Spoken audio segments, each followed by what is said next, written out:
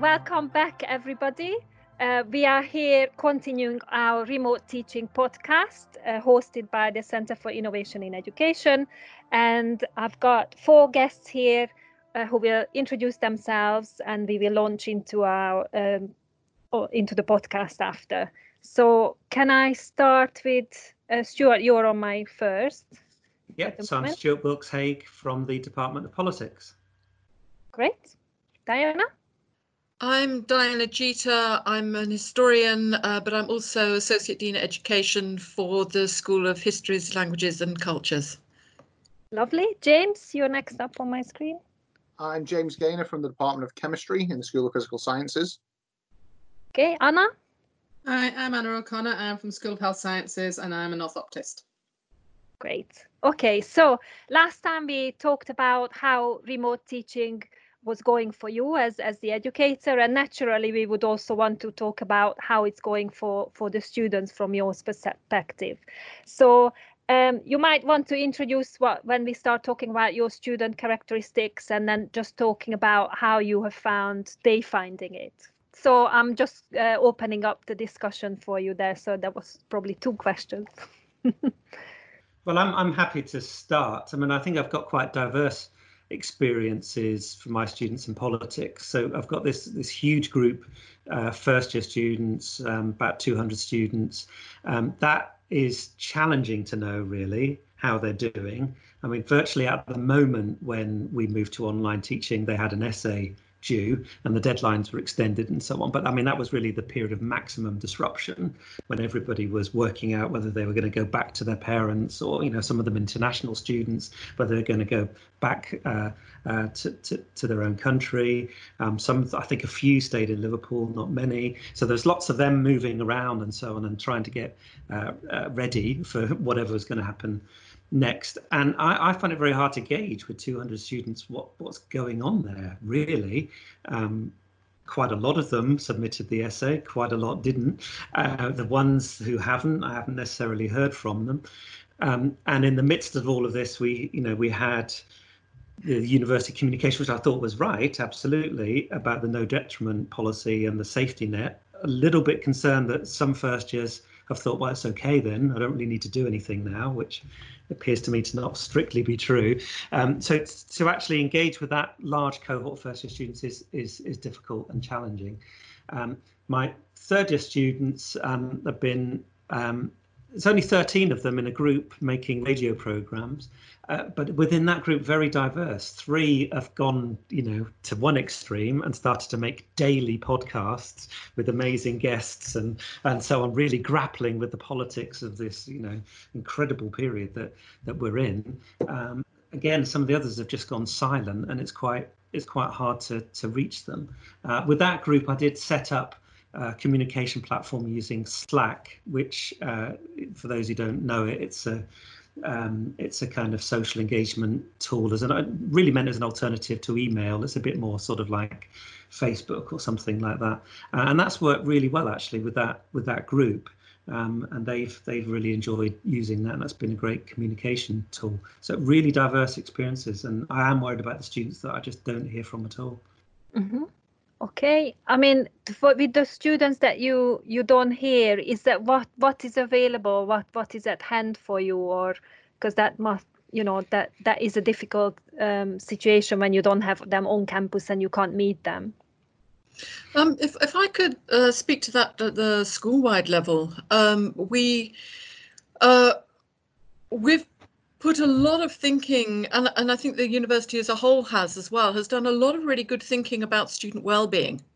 A lot of the central communications from the university have been about student well-being, student support, mental health, and that's very welcome.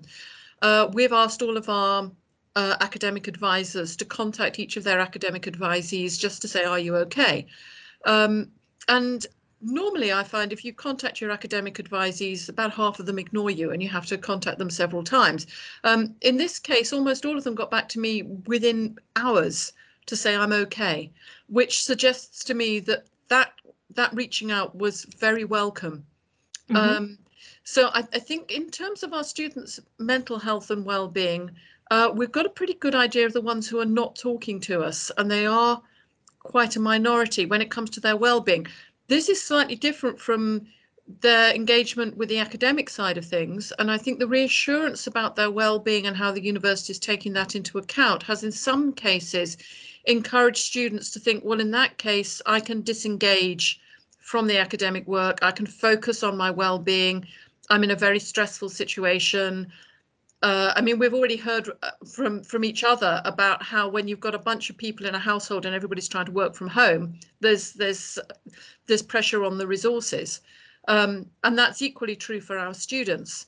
And I think some of them have just thought, well, we've got the no detriment policy, which I think made a huge difference, actually, particularly to my dissertation students who were becoming incredibly stressed because they couldn't do their dissertation work and they just didn't know what was going to happen to their degree. So I think we've done all the right things in terms of addressing our students' mental state and reassuring them that their whole university career won't be destroyed by this. But I think a knock-on effect of that is that some of them, very understandably, have just decided to put university to one side because they haven't got the resources at home anyway.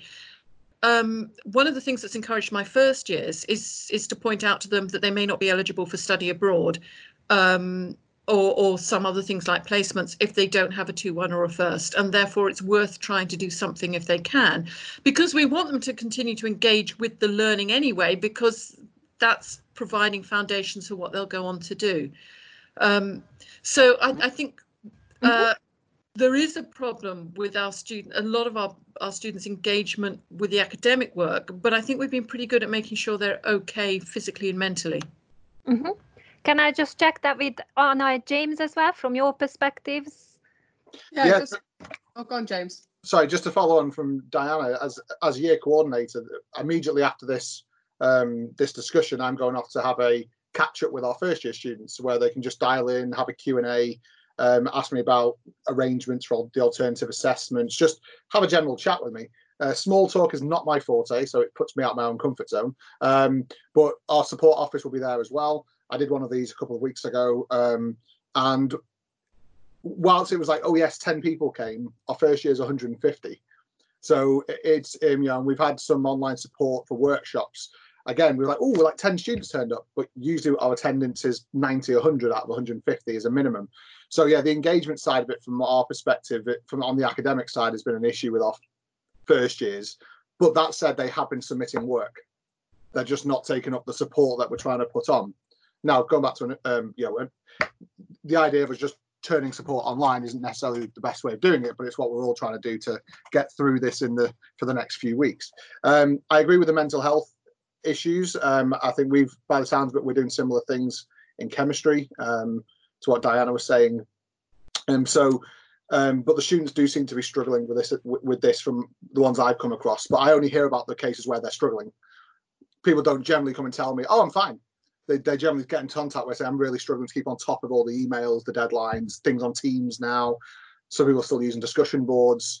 Yeah, so there's students, some have adapted, some haven't, and I think a big consideration is their resources at home. I think that's a massive thing that's already been pointed out. And that's all I was basically going to say, really. So it sounds like we're having similar concerns. Yeah. I mean, in terms of the support level, so working in health sciences, you know, some of that is sort of integrated within our programs anyway, sort of the mental health side of things, and so that hasn't changed. And you know, there are mechanisms university-wide and school-wide. In terms of the engagement, I think it's been heartening to see the third years engaged. So we've got about 30 odd students in our third year and 50 in our first year. The third years, because this is graduation, it's with the assessments and things have to happen, not just in terms of their academic ability. For registration to work as a clinical practitioner, we have requirements that we need to meet for registration. I'm sure that'll be true across all the clinical programs. So I think the third years are very motivated in that respect. And so one of the tools we use quite a bit is PebblePad, because they use that when they're on clinical placement. And then so we've been putting cases on that, and they've been really engaged and sort of joining and asking questions and putting up evidence. And so that's really been heartening to see. I think similar to what you were saying, James, the first years for us, for our experience, seem to be the ones not engaged as much. But I still think there's an element, they're still in that transition from school to university to being independent learners. And I think they're still in that transition. Absolutely. Of wanting information and wanting Vital to be an information portal and not an interactive, I'm here to help you understand. And it's that transition, and trying to manage that at the same time as all of this is a challenge. At a distance and with the tools. Because I was going to ask that in terms of, have you felt that apart from the resource issue that we've all mentioned, or you've all mentioned, in terms of the digital tools, and perhaps there are new tools that you and colleagues might be using with students, or in terms of their skills of using that, or just the way they think of what learning is like, and people might be used to coming to campus and doing learning in a particular way. What you mentioned about the transitioning to independent learning. So have you had a sense of that, how that their response to that side of things, as you're trying to engage them in learning? This brings in their digital literacies, doesn't it, basically? And from digital literacies perspective, we tried to maintain similar tools. We haven't sort of bombarded them with a whole load of new tools and go, oh, you could use this, we could use it. PebblePad, they're very familiar with. So it is trying to use what they're already familiar with, and what works and what we're familiar with. If it's a learning curve for us, it's going to be a learning curve for them. Do you want to add that as an extra layer? So I think that's one thing. Yes, we're looking at new things, and we have introduced bits and bobs, but fundamentally we're still using the tools that we and they are familiar with. I don't know what everyone else feels. One of the things that I think always needs to be stressed with online learning is don't try to do something outside of your comfort zone. On the other hand, going back to we used to just be doing things we were familiar with, and how we need a new pedagogy. One of the conversations that we needed to have quite early on, right across the school, was whether we were going to go for synchronous or asynchronous teaching. And initially, everybody went for synchronous teaching. They just turned up in teams to teach their seminar. A lot of students didn't turn up. Those that did turn up actually wanted to talk about how stressed they were. And those having a chance to see people and see each other's cats, and just, reassurance that life is normal, and to talk about somebody's new puppy, all of that was really important, but it wasn't really where the teaching was happening. And also there was very low take up. Whereas if you go for asynchronous teaching, then students can fit it around what else is going on in their households, and you can get much higher levels of participation. So this is something that really neither staff nor students are familiar with.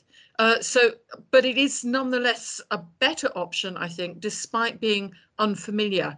And these, I think, are the kinds of conversations we need to have more about, especially if we're going to have to be doing this next academic year, where we will design this in ab initio. What works for students that you can't get together in a seminar room? So I think we do need to talk much more about pedagogy. And I think it's an important point, the synchronous, asynchronous. And I think we've been trying, you're right, trying to sort of change what you were doing previously into an online format, and it doesn't necessarily work. And a lot we do is, we've got international students, different time zones. You've got people who are working, like I'm alternating with my husband working. So there'll be other people doing, some of our students will be doing exactly the same thing. So, but I think using Teams or things where we're recording what we're doing at least gives that opportunity to students to then revisit it later, so that if there are barriers or there are reasons that they can't be at the computer at that time, and still giving everyone the opportunity. But like you say, there are some people who value that time together. So I think it's a place for both, isn't there? Mm-hmm. James, did you want to? Yeah, for me, I think my initial thinking was well, let's go synchronous, because that's what the students are used to, but they're not used to it online, as was pointed out. The students who are supposed to be, who couldn't virtually come to workshops because they'd signed up to help with the NHS, and they're actually driving things around for the NHS now. So yeah, I think moving forward, we need to have this conversation for next year, exactly as has already been pointed out. Also, from our perspective, labs are a massive challenge. Students have not necessarily adapted well to be, we can give them data, but that's not the same as them getting their own data and then understanding how to write an experiment up if they've not actually done the experiment themselves. So whilst, because of the time in the year, I think we could muddle our way through. But I think if we're going to do this for the next academic year, even for the first 6 weeks or first semester, we really need to have a sit down and talk about the education side of this. The pedagogy. We really need to. I think that's a really good point that was raised by Diana. Mm-hmm. I completely agree with everything that's been said, really, particularly in terms of synchronous teaching. That really, I mean, it works for the handful of people who are on at any given time, but it's really not doing the job that we need to be done.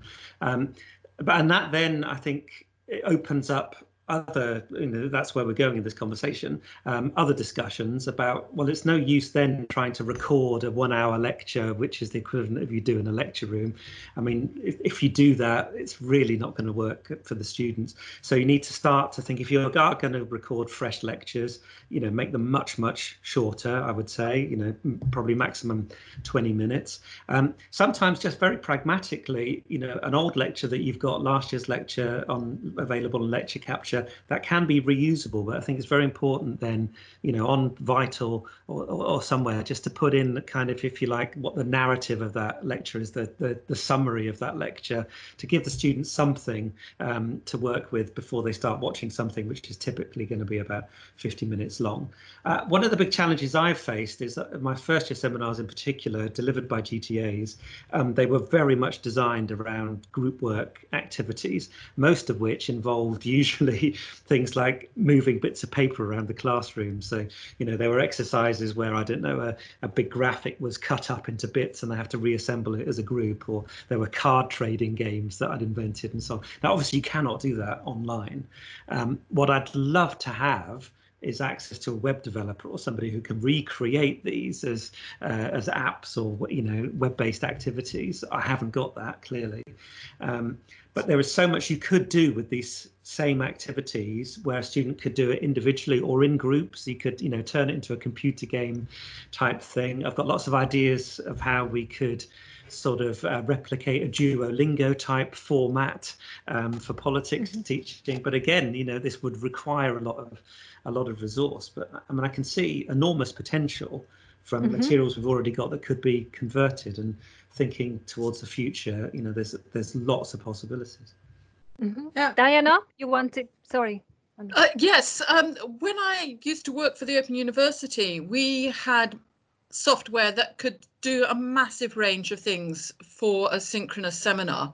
And it would be great to have that software. But one of the tasks I had was to advise new staff on how to use this software. And the thing I always said was, don't try to do something that is too complicated, because it's far better to do something you feel safe with and for it all to work than to try and use all of the bells and whistles. So I would love to see the university investing in software that has many more bells and whistles.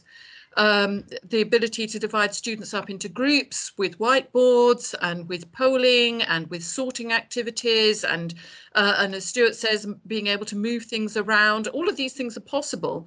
But I think we also need to reassure staff that just because they have software that can do all these things, that doesn't necessarily mean it will make their teaching better. And if they don't normally teach like that, if they normally teach a seminar by doing Q&A, then go on doing that. Do what you know works well, but in the new context.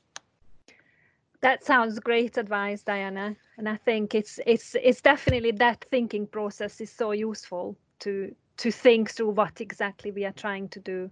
And Anna, I think you wanted to comment Yeah, it was just sort of going back to the sort of resources out there. There's a lot of stuff that exists, and I think we're trying to tap into that, because what Stuart's saying, things that we have to then create. Yeah, it's great. Then it's exactly sort of made for purpose. But we use things like Quizlet and looking at what's online, and some lots for a lot of the first year stuff, Iron Brain. There's some brilliant stuff out there. Again, it takes a bit of time to sort of figure it out, or suss it out. What we're looking at, because of not being able to deliver some of the clinical placements for our students, we're now working with clinicians across the country as well to sort of like, let's pool our resources. We need to support our students. They're not going to be able to see the patients, for the foreseeable future. So, and we can't recreate the placement without bodies, but we can at least help support their learning. So we're sort of pooling resources and seeing what's out there. I mean, I don't know whether that's my sense has been as well, but with this pandemic, just the collaboration and collegiality just in every level, in my field, your field, people are so ready to help and support and share. So that's been really nice to see, because obviously that's such a hard situation for those students and for you as educators to try and deliver this education in the environment where it's not feasible, when they can't go into the hospitals and get the experience firsthand. So I think we did talk about, we covered the question around, some of the things, what we might think about going forward. And I wanted to, because we're hoping that people who listen to this podcast, is there anything that you want to pull out from your bag in terms of advice or tricks or things that have worked for you that you wanted to pass on?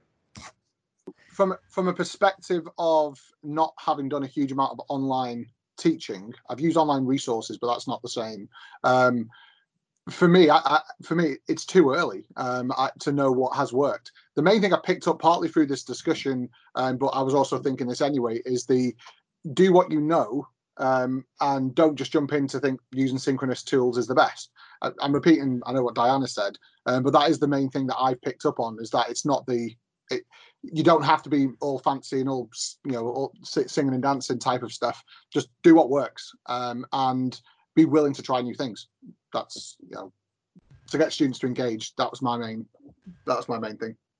Yes. Yeah, any others?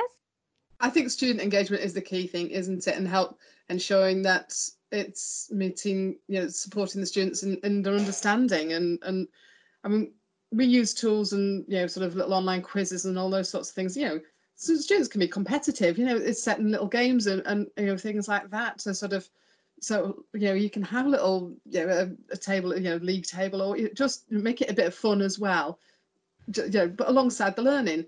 And it's, so like you were saying, that kind of addresses the well-being a little bit as well. It makes sure that they're out there and going, look, who can do this? It takes 10 seconds, like some of the quizzes, and or someone's got a score of 8 seconds. Can you beat it? Can you, so there's some little things I think that can address both well-being and sort of the learning side of things. But yeah, but thinking from the students' perspective, that they can't just follow the normal timetable. They're not on campus. They have got other demands, as we have, that we've just got to try and, at the minute, like James says, it is early days, and I think because we're just figuring it out as well and juggling as we go along, that we will just have to, it'll be very interesting to see sort of come the summer where we are in terms of the pandemic, where we are in terms of the university, and where we're going to be moving forward.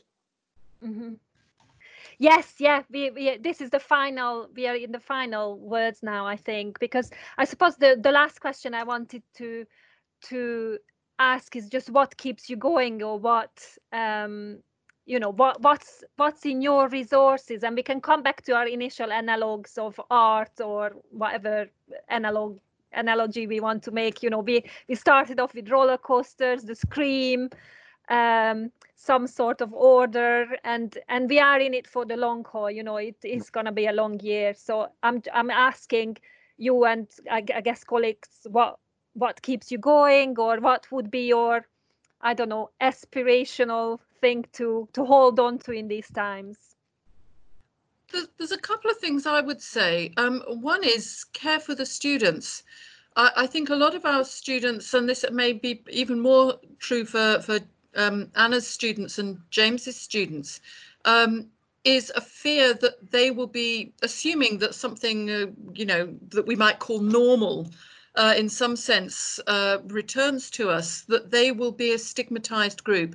They will always be the COVID generation of graduates who didn't quite have a good enough education, didn't have the clinical practice and so on. So one of the things that keeps me going is doing my best to make sure that those students can feel confident in the education that they're getting.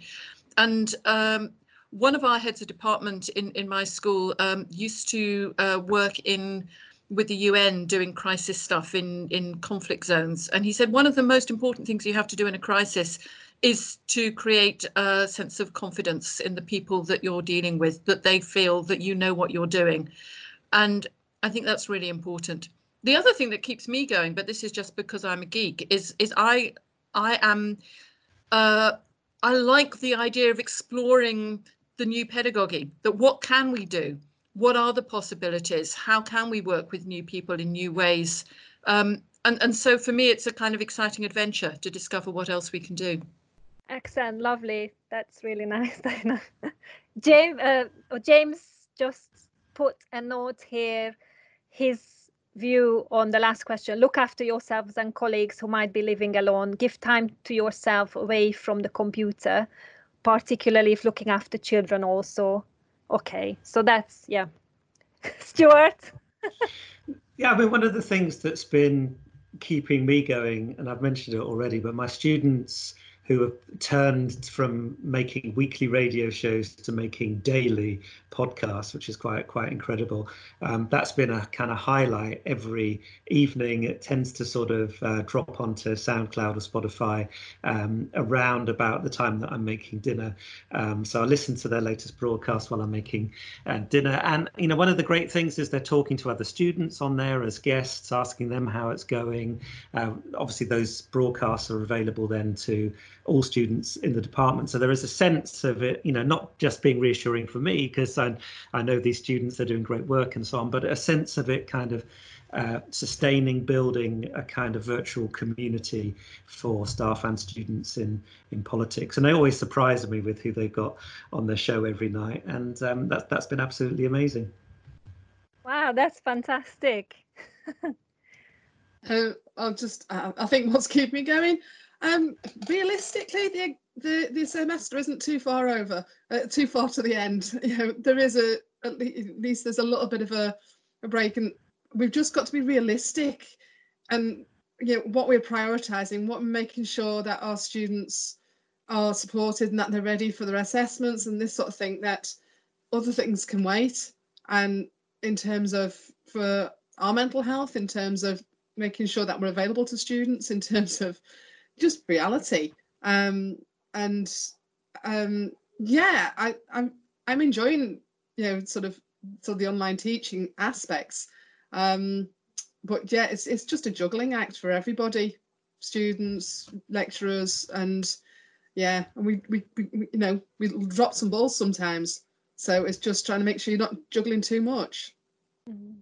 Yeah, that's fantastic. And I hope you have some of your students listening, because such the care, the pride and the empathy you have towards them and the commitment for the learning is just amazing to hear. And yeah, I think that's why you're in this profession, and that's why the students are lucky, and hopefully it will all work out for them. But thank you so much. I think thank you so much for coming along and sharing your experiences and views, and hope to see you on another topic or perhaps some follow-up after this. Thank you very much. Thank you. Thanks. Bye. Okay.